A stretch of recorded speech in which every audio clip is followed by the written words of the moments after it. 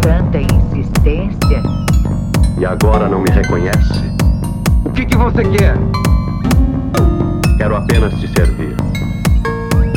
Te levar lá onde você quer chegar. Até lá não vou ter descanso nem trégua. Mas quando nos acharmos depois, do outro lado, é você quem vai me servir. Humilde e sereno. Não. Eu prefiro estar perdido. Não. Eu prefiro estar perdido. Eu prefiro estar perdido. Sem mim, a estrada não te leva a parte alguma. Não interessa.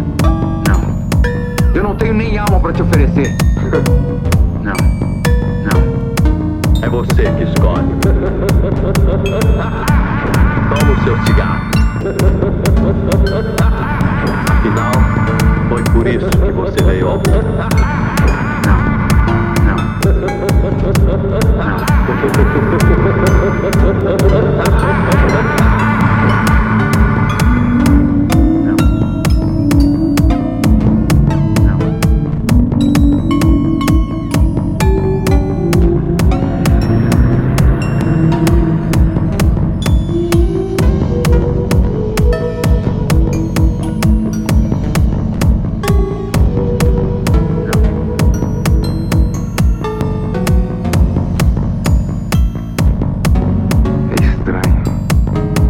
Mas eu sinto que o mais importante não é chegar.